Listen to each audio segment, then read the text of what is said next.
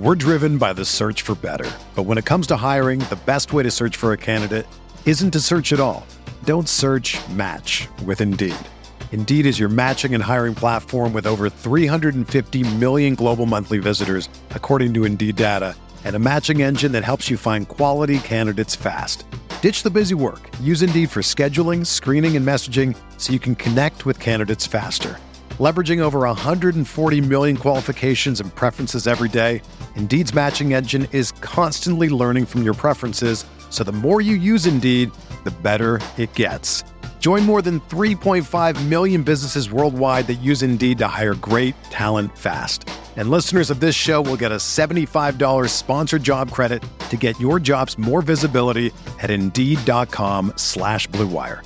Just go to Indeed.com/Blue Wire right now and support our show by saying that you heard about Indeed on this podcast. That's Indeed.com/Blue Wire. Terms and conditions apply. Need to hire? You need Indeed. Welcome to the RotoWire Prospect Podcast, sponsored by WynnBET.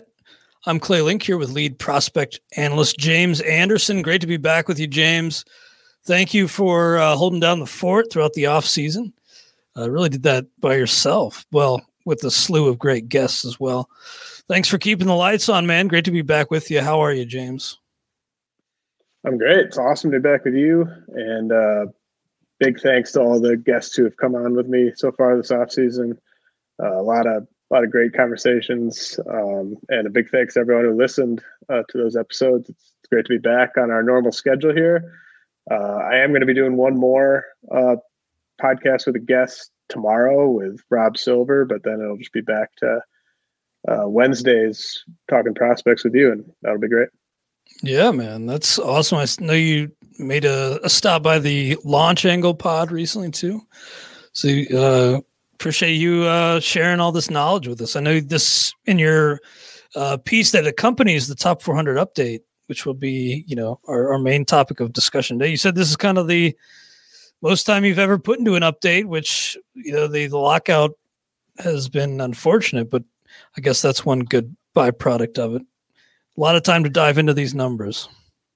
Yeah, I didn't feel like it would be serving anyone necessarily to rush out the update, knowing that we were in for a tough few months here, and just wanted to take my time on it to some extent. I didn't want to take forever because I know people need to get their keepers in and do their first year player drafts and everything like that. But it was a lot of fun just being able to really dig in on a bunch of guys. And we have the arrows up on the top 400 showing where guys are headed, up, down, whatever. But I would say on an update like this, where it's such a in-depth process and none of these guys have actually been playing games, recently, I would say don't focus a ton on the arrows necessarily. Focus more on just where the guys are, because a lot of these guys might have an up arrow or down arrow,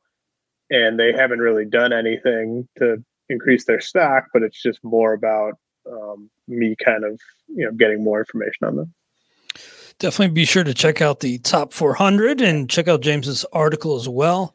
Rotowire.com/try to check out the free 10-day trial on us.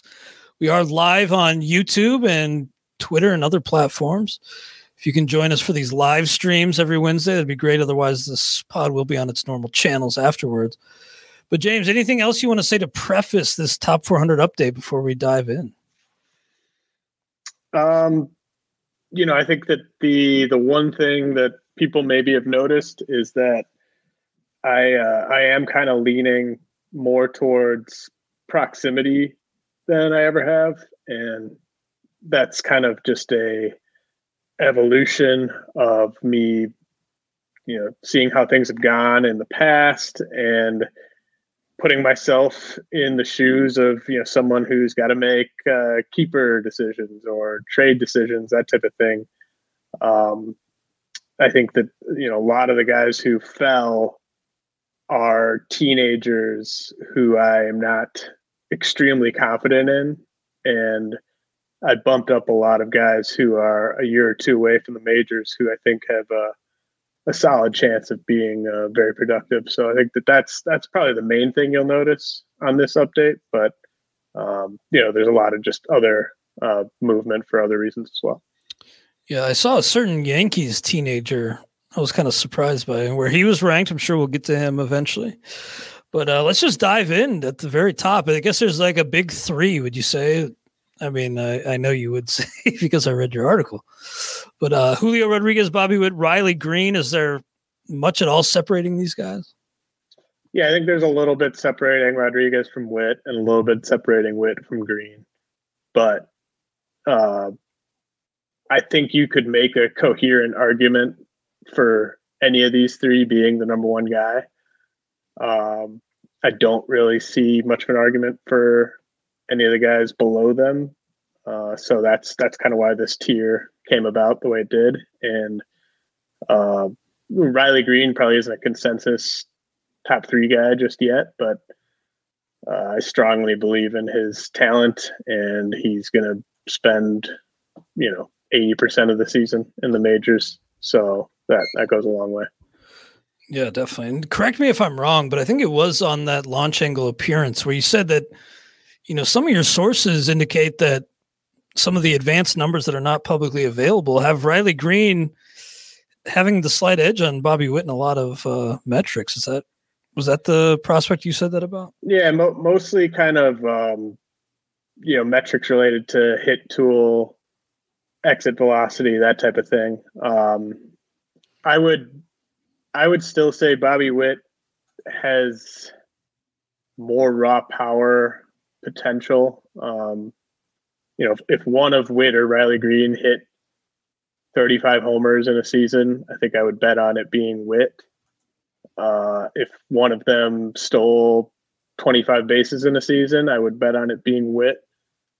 But I think Riley Green is very good in terms of home runs and steals in his own right, and is probably the better batting average bet long term, and probably the better OBP bet long term. So they belong in the same conversation. There's not a gigantic gap between those two.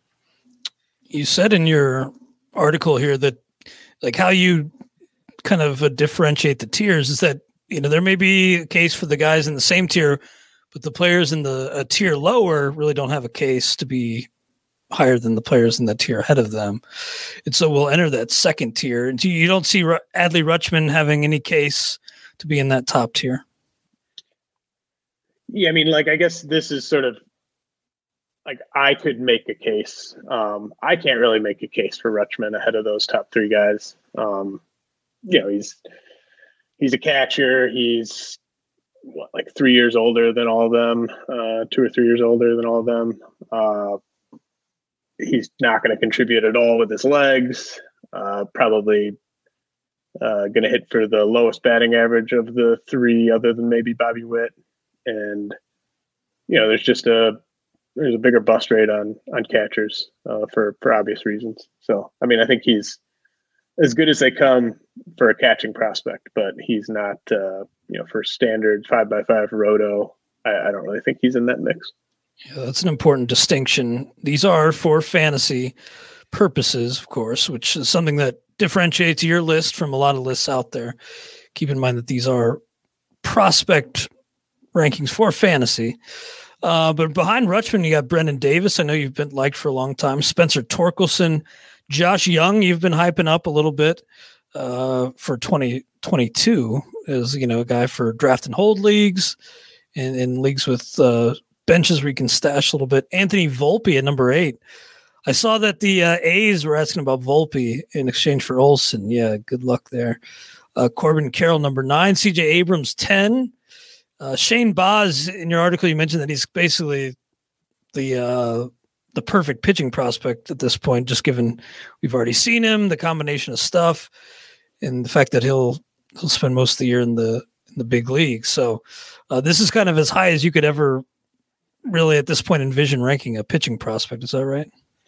Well, like Alek Manoah last year before he graduated, if I had done like an update and Manoah was at 40 innings or whatever, he would have been in the top 10. But for a player who's made 3 starts in the majors, this is about as high as I could push anyone. And there are reasons to be iffy about taking Boz in redraft leagues, especially at the top range of where he's going. But I really, all the reasons not to take Boz are related to how many innings you think he's going to throw. Maybe the slight chance the Rays do the unthinkable and send him to the minors to start the year. Like those are the reasons to be iffy on taking him inside the top 150. From a skill standpoint, I think he's just going to be absolutely excellent. O'Neill Cruz is a tough guy for me to rank right now for redraft. Obviously, he's getting a lot of love in drafts.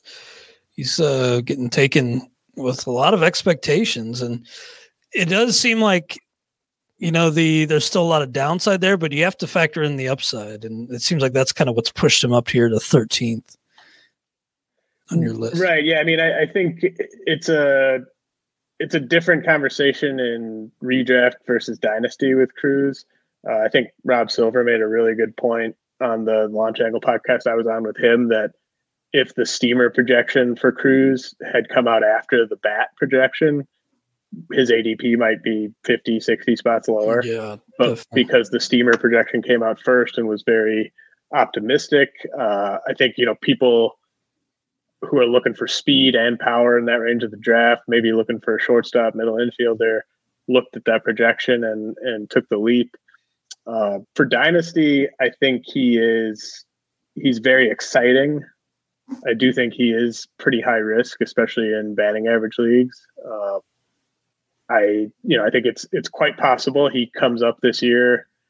Well, first of all, I don't think it's a lock that he opens the year in the majors, and I think it's possible that he spends a month in the majors and then gets sent back down to AAA. So, I think he's an extremely volatile player for 2022, albeit one with a very, very high ceiling. And the player on your list between Boz and O'Neill Cruz, Tristan Casas, at number 12 on your top 400. He was one of the few kind of high-end talents I got to see in the fall league. Didn't do much in the couple games I saw, but obviously this ranking reflects your pretty high hopes for him. What about for this year, though? Is he a guy you expect to make noise this year? I think he could make some noise. I don't think it'll be for a couple months. So, someone worth considering in the back half of draft and hold leagues, maybe the final 15 rounds, but he might not be there at that point. I think the Red Sox are gonna, they've got a lot of players that they're gonna kind of give opportunities to in the short term, and I don't think they want to rush anything with Casas. But I expect him to be up sometime this summer, and he's more valuable in OBP leagues, I think, than batting average leagues.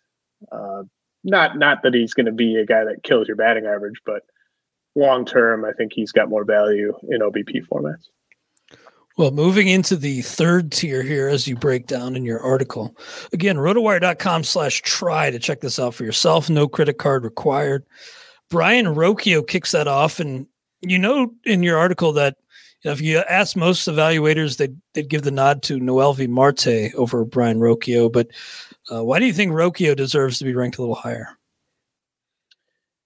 Yeah, I mean, I think a lot of this is kind of that philosophical shift I mentioned in terms of valuing proximity more than I have in the past. Rocchio could be up this year. He probably won't be, but it wouldn't be crazy. He will certainly, if he stays healthy, he'll certainly be up early next year. And Marte has a very high ceiling, and I think people really try to focus on ceiling and look at just raw power and stolen bases, and there's your ceiling. I think if you look at the players that go in the first couple rounds of fantasy drafts, some of them have big time raw power and speed. not all of them were thought of as high ceiling prospects. I was a big fan of Bo Bichette as a prospect, but I think a lot of people wouldn't have said that he was someone that had a chance to be a first round pick in fantasy. At least not until he was almost ready to debut. I think you would say the exact same thing about Ozzie Albies. So I just think that the idea of upside, it puts certain guys in a box and kicks certain guys out of that discussion. But I think Rocchio does have a very high fantasy ceiling because he's good at everything. He's a guy who is really good at putting bat to ball. He's growing into power right before our eyes, power that I don't think many people thought was in there. And he's going to steal bases, and he's probably going to hit high in a lineup. So he just checks a lot of boxes for me, and I think he's going to debut at least a year before Marte does. And I think Marte's a higher risk prospect at this stage in the game. So I think Marte has a higher ceiling in terms of power potential. Marte probably has a higher ceiling in terms of OBP, but I think that's where his advantages stop. And Rocchio's got a lot working for him as well. James, you mentioned that if you go looking for this year's Trevor Rogers, you're probably going to come up empty. Trevor Rogers did have an exceptional year, and that is not the norm. We should not consider that the norm. But who are the top candidates to maybe kind of fill that role that Rogers had and have that kind of impact? Yeah, so I think if we keep it to just prospect eligible guys, to me it's two guys. It's Aaron Ashby and Reed Detmers. And I think Ashby has he's figured it out a bit more against big league hitters than Detmers has. But Detmers has, really, really good stuff. 2+ breaking balls. When he was drafted, it was the fastball, it was the curveball. But since he's gotten into pro ball, that slider has really become a money pitch for him. And I think that's really important, to turn over lineups and face righties and lefties. The fastball was a very strong pitch for him in the minors. It wasn't as strong against big league hitters. And I think he's got to work a little bit on sequencing and locating that pitch. But if you just look at the strikeouts that he's put up in college, at AA, at AAA, Detmers has an incredibly high strikeout ceiling as early as this year. And I think if you look at that Angels depth chart, he should be given a chance to win a spot in that rotation out of spring training. So we've seen what Ashby is capable of against big league hitters, and he's got, maybe an even better arsenal given the velocity that he's got on his fastball. But I think both those guys have a very high ceiling this year. They come with plenty of risk, obviously, but I think where they're going, they're fine options to go after. I've actually found myself ending up with Detmers more often than Ashby because he's going over 100 picks later, but I think that you'll see that gap start to close. Yeah, Detmers seems like a great AL only target if you can get him. Certainly those draft and holds as well. I wonder, come spring, who knows when we'll actually get spring training, but if he goes out there and is looking like he might have a spot, even if it's a 6-man rotation spot, he could skyrocket. Now, you say that Nick York of the Red Sox at 17 and Kobe Mayo of the Orioles at 27 can kind of be, compared against each other because they've been big risers and they really haven't had any stumbles in pro ball to date. Starting with Nick York, the stats so far are, damn near perfect, but do you think there are some bumps in the road this year? And if so, what presents an issue eventually for Nick York? I don't really think there will be bumps in the road. Honestly, I think he's really just going to cruise to the majors. You just rarely see bats like this come around from the high school ranks, and I would just throw out the stolen bases. He stole 13 bases last year. He's not that type of athlete. I mean, he might be just a good enough hitter who's on base enough and has good enough instincts where he does help you in stolen bases, but you shouldn't be looking at those and being like, okay, I got a second baseman who's going to help me with my steals.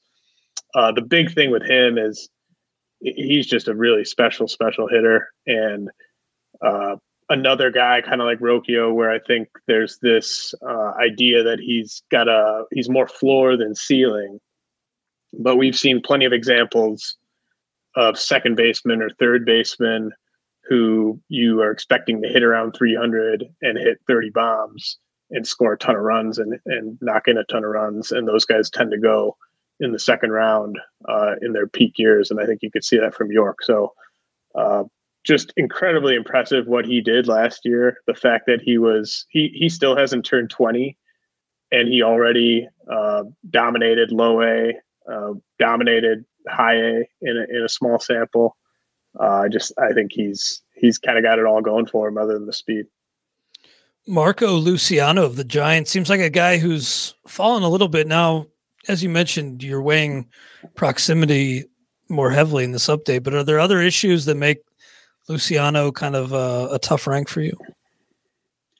Yeah, it's just that hit tool is like, I think if I had Luciano in Dynasty, if someone just told me that I was going to get a 250 hitter in the majors, I would take that in a heartbeat and just let the power play. Because the power is monstrous with Luciano, but there's major batting average concerns, and yes, he was young for high A last year. He was certainly young when he was in big league spring training last year. He was very young for the Arizona Fall League, but we've just got a lot of different data points where Luciano has struck out too much. And you can be young, and you can be given a second chance. To me, I think I'm giving him plenty benefit of the doubt by keeping him in the top 30. I think there's a case to move him even lower than that. So this is one of those cases where this offseason you would be selling low if you traded Luciano, but I've talked to people who have him and they want to know, like, should I take Kobe Mayo and Everson Pereira and Eric Lauer and a pick for him? And I'm just like, yeah, totally. Sometimes it's okay to sell low on a guy, and especially if you're giving yourself multiple outs like that. I think you're looking at a 3-category guy with him, and he's 2 years away to boot. So it was a rough year for him, but he's still very talented. I just think the ceiling is significantly lower. Well, we got to take a quick break to hear a word from our sponsors, but we'll be back diving into Tier 4 on James Anderson's updated top 400 prospect list. Stay tuned. We're driven by the search for better. But when it comes to hiring, the best way to search for a candidate isn't to search at all. Don't search, match with Indeed. Indeed is your matching and hiring platform with over 350 million global monthly visitors, according to Indeed data, and a matching engine that helps you find quality candidates fast. Ditch the busy work. Use Indeed for scheduling, screening, and messaging so you can connect with candidates faster. Leveraging over 140 million qualifications and preferences every day, Indeed's matching engine is constantly learning from your preferences, so the more you use Indeed, the better it gets. Join more than 3.5 million businesses worldwide that use Indeed to hire great talent fast. And listeners of this show will get a $75 sponsored job credit to get your jobs more visibility at Indeed.com/Blue Wire. Just go to Indeed.com/Blue Wire right now and support our show by saying that you heard about Indeed on this podcast. That's Indeed.com/Blue Wire. Terms and conditions apply. Need to hire? You need Indeed. The best way to learn a language? Immersion. Living where the language is spoken and using it every day. But if that's not in the cards this year, you can still learn a language the second best way, and that's with Babbel. Be a better you in 2024 with Babbel, the science-backed language learning app that actually works. Don't pay hundreds of dollars for private tutors or waste hours on apps that don't really help you speak the language. Babbel's quick 10-minute lessons are handcrafted by over 200 language experts and help you start speaking a new language in as little as 3 weeks. Babbel's designed by real people for real conversations, and their tips and tools are approachable, accessible, rooted in real-life situations, and delivered with conversation-based teaching, so you're ready to practice what you've learned in the real world. Here's a special limited-time deal for our listeners. Right now, get up to 60% off your Babbel subscription at babbel.com/BlueWire. That's 60% off at babbel.com/BlueWire, spelled BABBEL.com/BlueWire. Rules and restrictions apply. It's only a kick, a jump, a block. It's only a serve. It's only a tackle, a run. It's only for the fans. After all, it's only pressure. You got this. Adidas.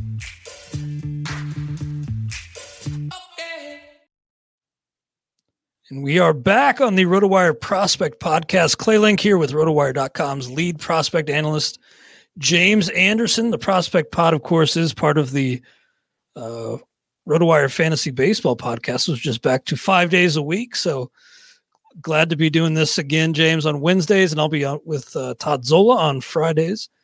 Definitely join us for the live stream, too, if you can. Now, Tier 4 kicks off with Henry Davis, who was the top pick in last year's draft. He's followed by another catcher, Tyler Soderstrom. Those are catchers, I believe, 3 and 4 on your list, with Gabriel Moreno sandwiched in between Rutschman and Henry Davis. So anything you want to add on Davis? Did he do anything to make noise last year? I didn't really see what he hit the ball really hard. He showed that the power is definitely going to play. Very small pro sample. Yeah. I think the question with Davis is just how quickly he moves. You know, like the Pirates are obviously multiple years away from contending. Are they willing to bring him up in 2023? Do they pull an Orioles and keep him down for like 4 months longer than they should just to get an extra year of control? I think that's the main question with Davis. I feel pretty good about him being at least a guy who hits for a ton of power and doesn't kill your average. And there's a chance he could be a guy that helps your average too, relative to the position. A couple of arms bunched together pretty closely in this tier. Max Meyer and Hunter Green. Looking forward to seeing what Green can do. And I know on the Launch Angle pod, you were talking about how that slider has developed, and maybe even some evaluators see that as the money pitch over that trademark heater, which has great velocity. It's pretty darn straight. We'll see about Hunter Green. But there's a guy I wanted to ask you about. Pedro Leon in this tier. Man, I don't know if I ever told you this, but at first pitch, I had mentioned Leon during my panel. Didn't really talk him up much. But then a certain scout who shall remain nameless on this show, Blue Jays scout, I believe, he was like, where's all this hype coming from with Pedro Leon? I just don't see it. He's like a little bowling ball. But you do like Pedro Leon, even though he's fallen a little bit, still a top 50 prospect for you. Yeah, I think I'm higher on his power potential than almost anyone, in large part just because of the Crawford boxes. I think when he's going right, he is going to be able to do that Alex Bregman, Jose Altuve thing where he just lifts him out to left field on a regular basis. And then the speed's the big thing, right? Like he's a plus runner. So very high risk, but also very close to the majors. And his season was such a roller coaster last year because he predictably, whenever we see these Cuban guys sign who haven't played in like 2 years as they've waited to sign, and then they get assigned to AA, like they always struggle out of the gate. And so he predictably struggled out of the gate. And then he was just rolling for over a month, showing off that power, showing off that speed. And then he got hurt. and he came back at the end of the year. I don't know if he came back too soon or whether the injury was still bothering him, but just wasn't the same guy from when he came back until the end of the Arizona Fall League. Granted, in the Arizona Fall League, I think he got on base at like a 380 clip, so he wasn't a complete disaster out there. But I am certainly higher on Leon than most people are. But I think for fantasy, there's a really high ceiling there that might be getting slept on a little bit if people just look at his season stat line and say, well, there's not much to see here.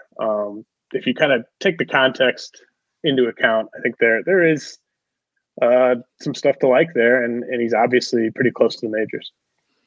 Now, Tyler Freeman of Cleveland, some issues have prevented him from really, rising much up this list, but you still like Tyler Freeman. Would you still label him your guy? Yeah, from a skill standpoint, I absolutely love Tyler Freeman.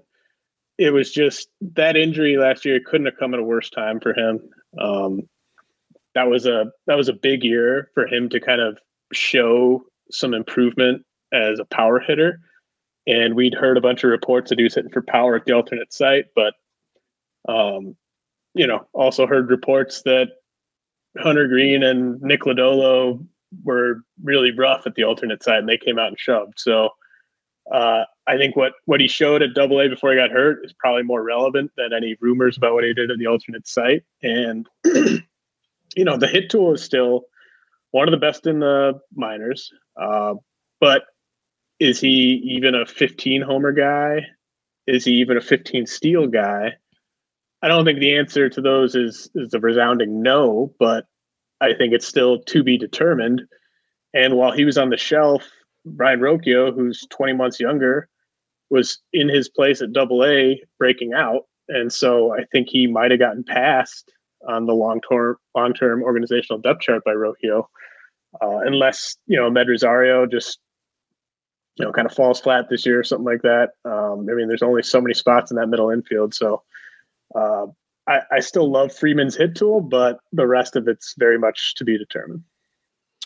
MJ Melendez, part of that kind of big three there in the Royals system. He's ranked 50th. And another catcher rounds out this tier, Francisco Alvarez. And you noted that his rank has been kind of controversial.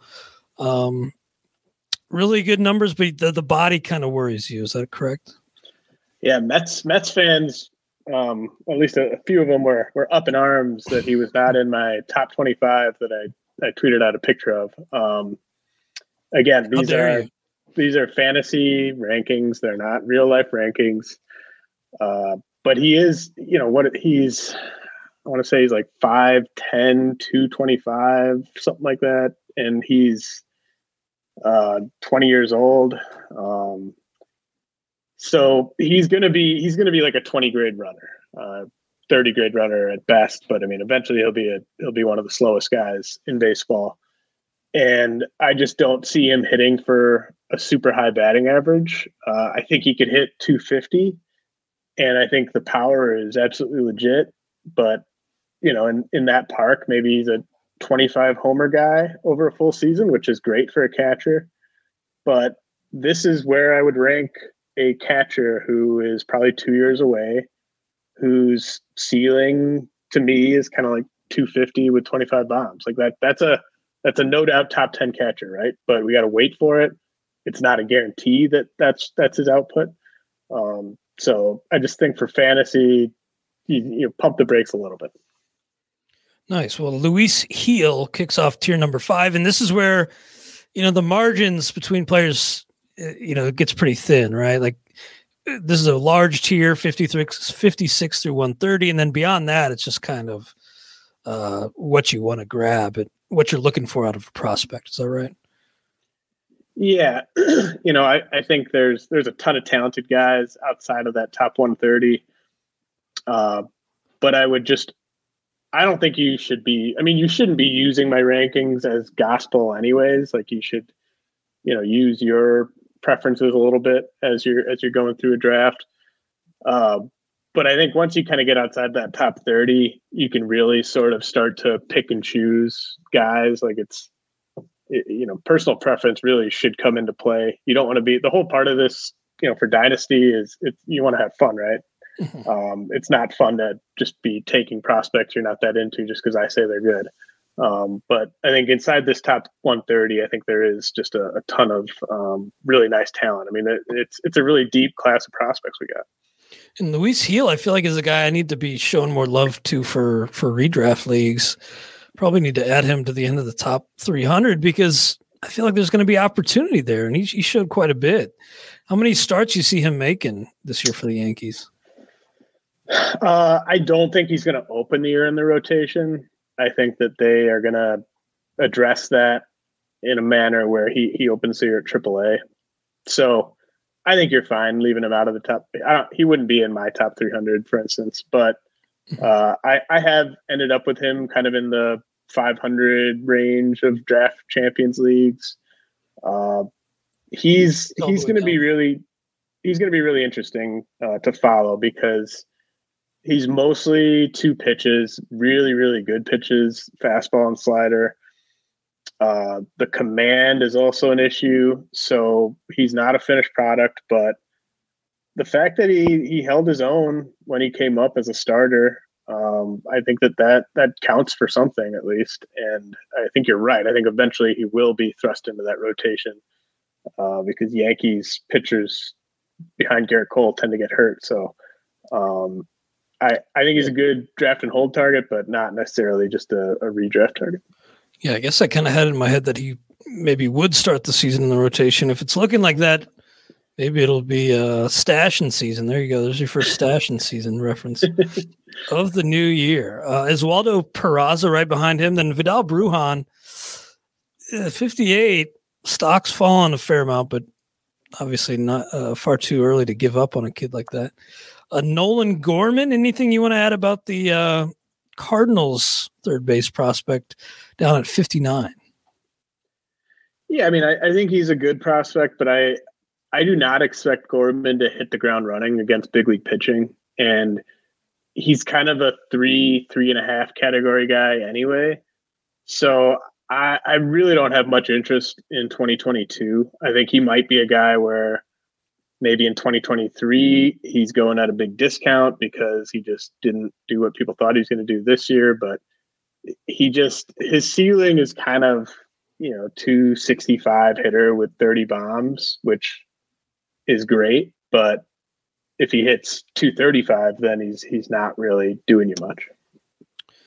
Elly De La Cruz. Now, James, the first day of the offseason, the Reds said that they needed to realign payroll to resources. So, that was honestly when that happened, I thought maybe I should just switch affiliations as a fan, because if they can't even try a little bit, then maybe I should take my money elsewhere. But sounds like they have a gem in Elly De La Cruz. Well, they have a potential gem. Hey, that's all I need to hear. Yeah, I do want to be very, very clear. Like, I'm not telling you that Elly De La Cruz is going to be like a top 10 prospect in baseball. I don't even know if he's going to make it as a big league regular. Like, there's a lot that could go wrong with him from a hit tool standpoint. It's not that hard to see that in just looking at his numbers last year, his approach and everything like that. But people love chasing upside for good reason. And he has the type of ridiculous upside that you can take a chance on. I ranked him 63rd. So, I'm not saying, trade your best prospect for Elly De La Cruz because it could be the next big thing. But the type of prospect that we kind of hoped and thought Jason Dominguez could be, like, that is what Elly De La Cruz could be, because he has those crazy loud tools. He has the 70 grade speed. He's got maybe 70 grade raw power. Like, those guys are really, really hard to find. And it's probably a testament to just how risky he is that I have him down at 63. Because if I bought into the bat a bit more, there'd be a case to move him much higher. Very nice. We had a question in the chat, by the way. I'll put it up on the screen here so those who are watching can see it. But it was Leiter versus Mayer. Who would you draft first? I assume that's for first-year player drafts and Marcelo Mayer. And Mayer by a good amount, right? For me, yeah. I've heard that Leiter has gone as high as 1 in some first-year player drafts already. I get it, and sure, there might be some team context involved where you're in win now mode. You need pitching. Like, who's the pitcher that could help me the soonest? The answer to that is Jack Leiter, but a lot could go wrong. I mean, Leiter hasn't even made his pro debut. I think people just have this idea of Leiter as just this sure thing. He's no more of a sure thing than Casey Mize was when he was the number 1 overall pick. I mean, there's no sure thing for pitchers at all. No, yeah, especially when it's not like like Aaron Ashby's debuted in the big leagues. He's not a sure thing. Yeah.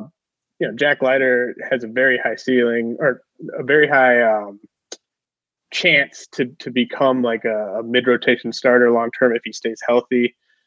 But Marcelo Mayer is gonna hold his trade value in your dynasty league for multiple years. Like he's kind of as close to just a really, really safe hitting prospect as you'll find from the prep ranks. So to me, if you want pitching, take Mayer and trade him in like 2 months into the season for pitching. I think that's a better way to go about that. Nice. You have Jack Leiter 75th on the top 400 update. A couple spots, 3 spots ahead of Joe Ryan, who I kind of like this year. Doesn't seem like you're all about Joe Ryan, but I do think he'll be getting plenty of opportunities this year. Big name down here at 85, Jason Dominguez. Did you get a lot of pushback from Yankees fans or not quite yet? Surprisingly, no. I mean, it's the thing with Dominguez. I think that some people might look at where I moved him and be like, "Oh, you're overreacting to him struggling as the youngest hitter at low A."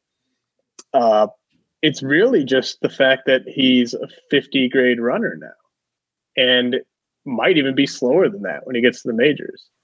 And that just cuts, huge guy. That cuts his upside in half, basically. Like if you're talking about a guy who maybe steals 8 to 10 bases, that's just not the player that you thought you were getting 2 years ago.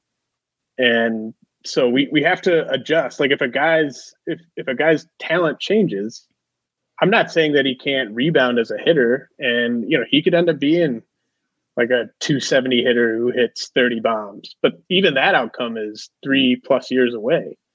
And so we can't just keep thinking of him as the same guy who signed from a scouting report standpoint, because the scouting reports change. Yeah, you gotta evaluate these players as they are, not as they were when they first came on the scene.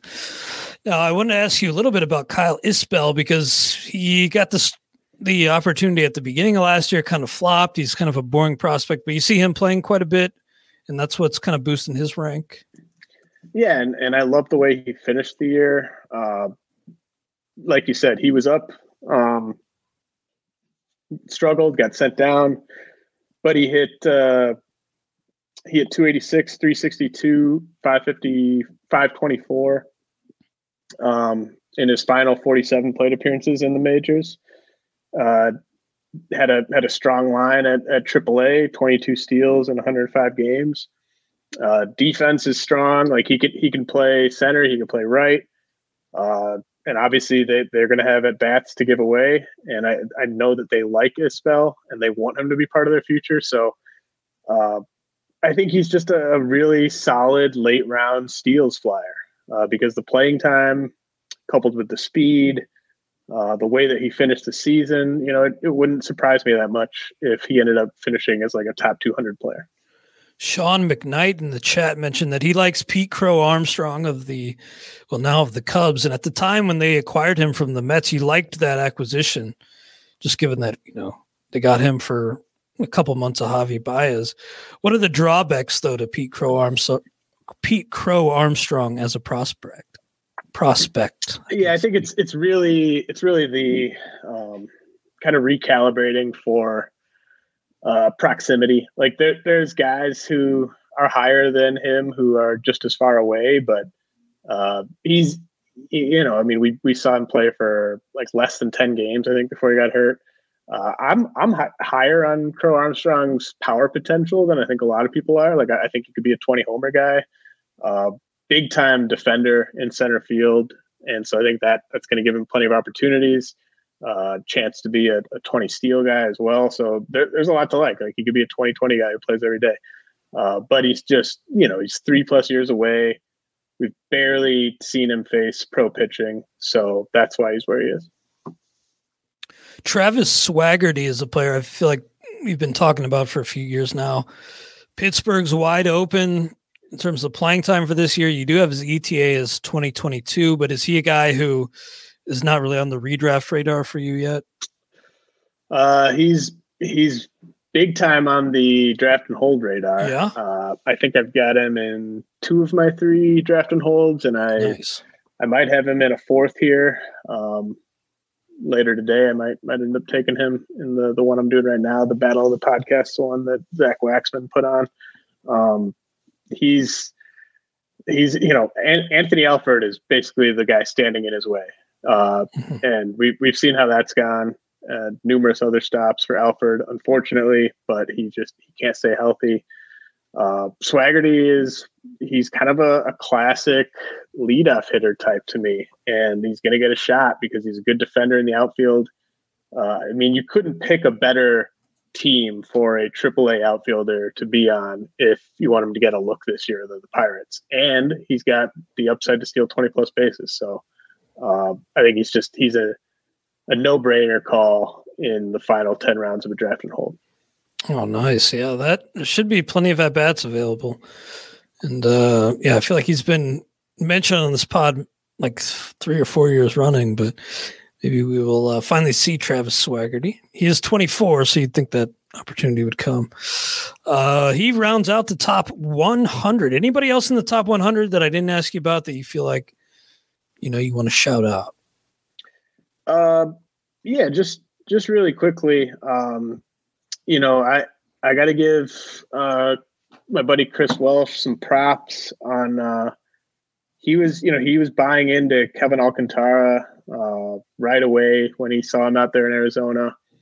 Alcantara obviously was the main guy that the Cubs got back for Anthony Rizzo, and I was slow to buy in just because wasn't his first run in complex ball. He was, still a teenager, but older than most of the guys, most of the real prospects playing in Arizona. And he struck out a decent amount. But the more video I watched of Alcantara, the more I just kind of was like, man, this guy, like Alcantara is another one, kind of like Elly De La Cruz, where if you stack the tools, Alcantara versus Jason Dominguez, Alcantara's got the higher fantasy ceiling. Similar power potential, more speed.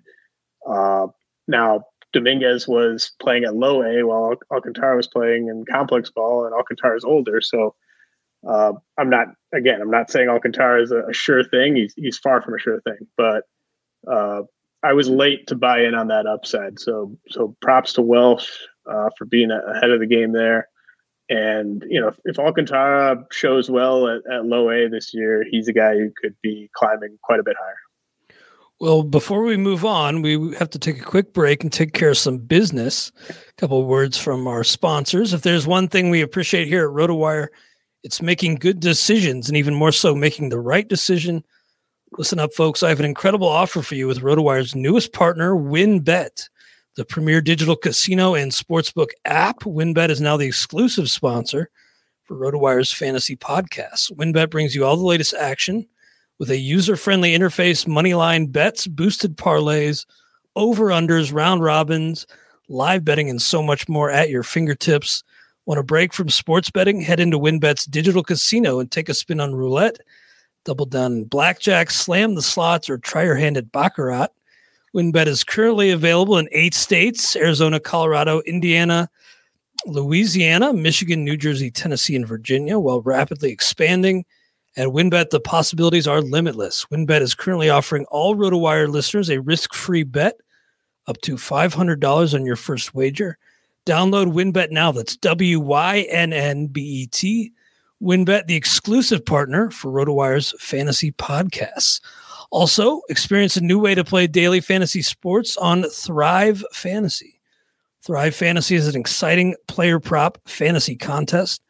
With Thrive Fantasy, you can eliminate the countless hours of research and focus on only the top-tier athletes that have the biggest impact on the game. Sign up for Thrive Fantasy today and receive a free 6-month RotoWire subscription. Here's how you can claim your free RotoWire sub. Visit rotowire.com/thrive. Deposit a minimum of $10 and receive a 100% deposit bonus up to $100. Then finally play in your first paid contest and receive a free 6-month RotoWire subscription. All right, James, as we move on, your top 400 prospect list updated just recently, just on January 31st. I think you pushed it live Saturday, a day or two early. Thank you again for all the hard work you do here, James. Nick Pratto is a guy I expect to see this year. Sounds like in your article, though, you don't expect him to hit for a very high average. And, it's a guy who, from a fantasy standpoint, it sounds like at first base, what he's going to provide isn't going to be all that special, at least for the this year. Yeah, I wouldn't say that he is, a bust or anything waiting to happen long term, but I think he is going to be a bust this year. And so I think his dynasty stock is really going to take a hit after he debuts. Contact rate below 65% last year at AA and AAA. I mean, we saw how guys like Jarren Duran did, making the jump from AAA to the big leagues. You really had to you either had to be just really young for the level at AAA, or you had to have pretty airtight production to be expected for that to translate. And so I think Pratto is really going to struggle. I think the Royals will give him a look. But I don't know if it's going to be 2 months, 3 months, 4 months. I think he's got a lot to work on at AAA. So even in draft and hold leagues, he's not a viable pick to me. And I moved Vinny Pasquantino ahead of him. I'm not sold on Pasquantino, but I think he's more likely to be their first baseman of the future than Pratto is. You mentioned you like Travis Swaggerty in those draft and hold leagues. Do you put a similar label on Matthew Liberatore? Do you also see him being a guy in those leagues with deep benches who you can stash and maybe get something out of? Not really. I mean, I think he should be drafted in draft and holds. I think I'll inevitably find someone that I like a bit more. Like Cole Winn, Cody Morris, Sammy Long, even like Reaver San Martin with the Reds. Hell yeah. I think you love that Cardinals D is pretty darn good though. It is. It's just, Liberatore's fastball worries me a little bit. His slider has turned into a money pitch, but Liberatore's good enough where he could prove me wrong. I'm basically saying there's other guys who are going to get drafted in that exact same area who I think are better bets. Steve Hanks said in chat that with the Cubs trading Bryant, Rizzo, Baez, looking for hope in the pipeline. We talked about Brendan Davis, Pete Crow Armstrong. It sounds like they have kind of a pop-up guy in Caleb Killian who stood out on the tape that you watched. Yeah, did you see him at all in the No, NFL? I don't remember seeing him. He was in the fall league? Yeah, I mean, when they first got him from the Giants, I was kind of underwhelmed by that haul for Bryant. Especially relative to what they got for Baez and Rizzo. But his stuff is actually pretty loud. Like I kind of thought he was more of a command control guy when they traded for him. But I mean, I think his fastball is up to 98. And he's got really good command. He's got 4 pitches. So Killian, I think, is someone that you could roll the dice on with one of your last few picks in a draft and hold, because he's the type of pitcher who might not have a ton left to prove in the minors, and obviously there will be spots available in that rotation. Carlos Colmenares is a guy who was a pretty big name. Was he the top J2 signing a few years ago? Well, it was Christian Hernandez, Colmenares, and Wilman Diaz were kind of the big three. Yeah, he got $3 million from the Rays. I guess, still really young. We still haven't seen him. So, yeah, it's he's just kind of treading water at the moment. Anybody else in this tier? I know it rounds out at 130, Juan Yepes. Anybody else here you want to mention? Let's see. Looks like Roderick Arias was a new addition. Yeah, he was the top J15 guy this past class. I think we're good for that tier. I think there's a couple interesting guys to touch on just outside of that tier. Yeah, just outside is Sixto Sanchez. Injuries, all sorts of issues going on there. Helio Ramos, Eddie Leonard. Now, he was a guy that you mentioned in your others of note in the article. What about him in particular do you want people to know? Well, actually, Eddie Leonard is interesting because I had multiple questions in the comments section about him, because I referenced his poor defense as a reason why, I don't expect him to get a shot as an everyday guy for the Dodgers anytime soon. And I was basically relying on Kyle Glasser of Baseball America, who nobody does a better job covering the Cal League and the Dodger system than Kyle does for BA. And I'm sure he saw Leonard multiple times this past season. And so when he said he was a poor defender, I'm willing to buy into that, because I don't have time to watch enough video on these guys to evaluate their defense. But then people in the comments were saying that Keith Law and Baseball HQ were actually saying that his defense was a strength. And they were wondering, what I was talking about with regards to his defense. And, I'll stand by Kyle's evaluation there, but, I'm open to the fact that, that might not be the case, or maybe he got better after he got the bump up to high A or something like that. So Eddie Leonard is going to be one to keep an eye on this year, because it's just the Dodgers just have a never-ending glut in the middle and corner infield spots, and there's guys who are ahead of Leonard who are going to get there. Miguel Vargas is a guy who maybe debuts in the middle of the summer. Michael Busch we could see this year, and they've already got guys on the big league roster who play those same positions. So Eddie Leonard is either going to have to get better at defense or be better than I think he is right now at defense, or he's just going to really have to dominate on offense to get a long look in the next year and a half. I think he will get a look eventually. He is on the 40-man. But I think that's interesting that there were just very conflicting reports out there in the public space about his defense. Nice. Now, you do a great job, James, of separating your Brewers fandom from your prospect analysis and your fantasy analysis. But even so, I'm a little surprised to see Garrett Mitchell down at 155, given that he was a top first-round pick a couple years ago. Everything I read suggested he was making a good impression last year at big league camp. But it sounds like you're advising people to cash out on Garrett Mitchell of the Brewers. Yeah, I mean, everything that we thought could be a problem for him in pro ball was a massive problem for him once he was at an age-appropriate level at AA. Hit the ball on the ground too much. Hit the ball the opposite way too much. Just not even coming close to tapping into his raw power. And striking out way too much. I didn't even think the strikeouts were going to be that big of an issue for him. But there's so much that he needs to fix, and he's already 23, that he could turn it around. I'm sure that he's going to be working his ass off this offseason to fix those things. But it's a lot to ask a guy to change. I mean, he's basically going to have to overhaul his swing.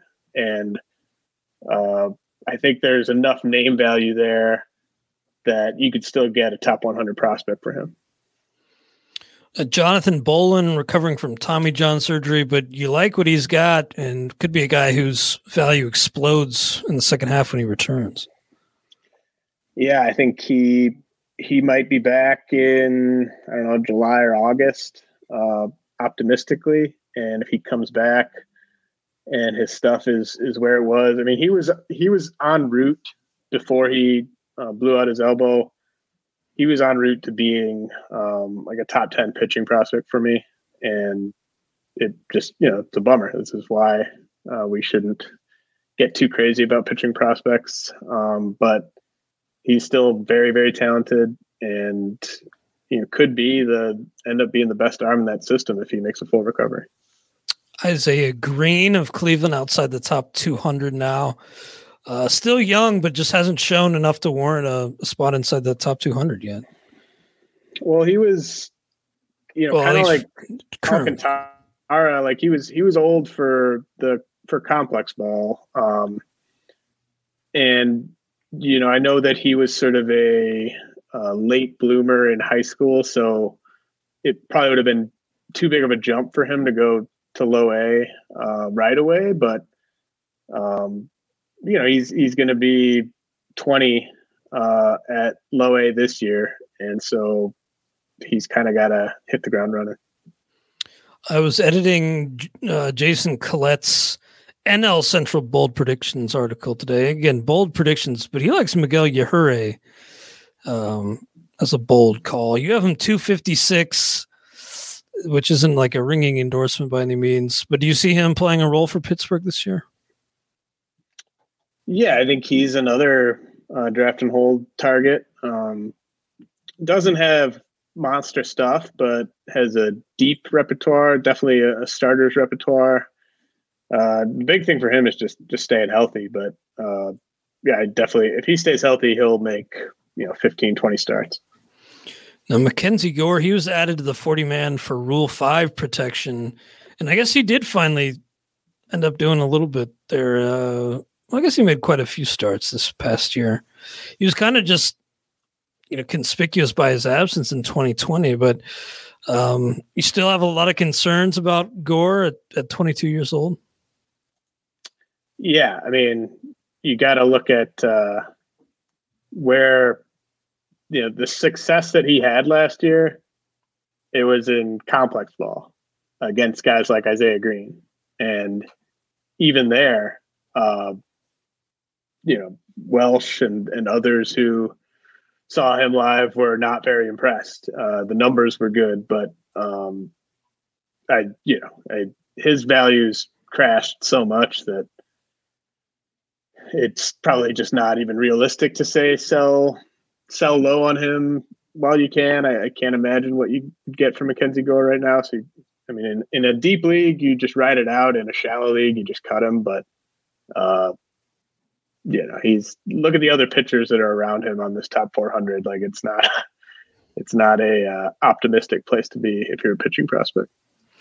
And one of the great features we have on the site, the prospect rankings history for all these guys. And Xavier Edwards is a guy who, was in that top 100 for a long time. Now his chart kind of looks like the Bitcoin price. Although he hasn't completely tanked, but you have him now well outside the top 200. Yeah, he's just he's a util guy basically. Maybe he gets traded. I mean, like with Edwards, it's just you're just hoping for him to get traded to somewhere that'll let him play. Like he's not even like Miles Straw is a guy who's going to really log solid on base percentages for given his lack of power. But I think Xavier Edwards is more kind of like a Ben Revere type of guy where you're not going to get a ton of OBP. You're going to get basically no power. You're going to get okay defense at like second base, maybe center field. and you just need him to find a landing spot where he can get at bats because he's not going to get them in Tampa Bay. Another big name prospect. The last one I'll ask you about today on this show. But again, we're back every Wednesday. Joey Bart, another guy you have even lower than Edwards at 274. Sounds like another big name prospect who should probably be on his way off your roster in dynasty leagues. Well, yeah, I mean, anyone who listens to me probably has already done that. Like, yeah. I'm sure most people that are rostering Bart probably don't listen to me. But like my whole philosophy with ranking catching prospects is, what's your realistic upside at that position? Because if your realistic upside is like the 16th best fantasy catcher, then, who cares? You can just grab a guy like that off waivers in some leagues in season. So I think Bart is, you hope for like a 230 average, and you hope that his defense is good enough that he plays enough to hit 20 homers. Like that's like the best case scenario. Well, great stuff as always, James. Check out James's work, rotowire.com/try. The best in the business, ladies and gentlemen. Anything I didn't ask you about that you want to get off your chest today, James? I don't think so. Yeah, I mean, I think we covered a lot of good ground. I mean, I think in the article I did say it might be too late to trade Sixto Sanchez for a top 100 prospect, but I've seen him go fairly high in a dynasty startup that the Prospect Live guys are doing. So I think it might be worth just shopping Sixto Sanchez, or maybe just blind offering some guys Sixto Sanchez right now, because I think his stock is going to continue to trend down going forward. Well, great to be back with you again. The RotoWire Fantasy Baseball Podcast, back up 5 days a week. The Prospect Podcast is part of that rotation. We'll be on every Wednesday. Looking forward to talking with you again, James, next week. Thanks, man. Great to be back. Yeah, man. Thank you. Hope you'll join us next week on the RotoWire Prospect Podcast, sponsored by WinBet. Try RotoWire today, free for 10 days. Get our premium tools, rankings, analysis, and breaking news alerts. No credit card required. Go to rotowire.com/try.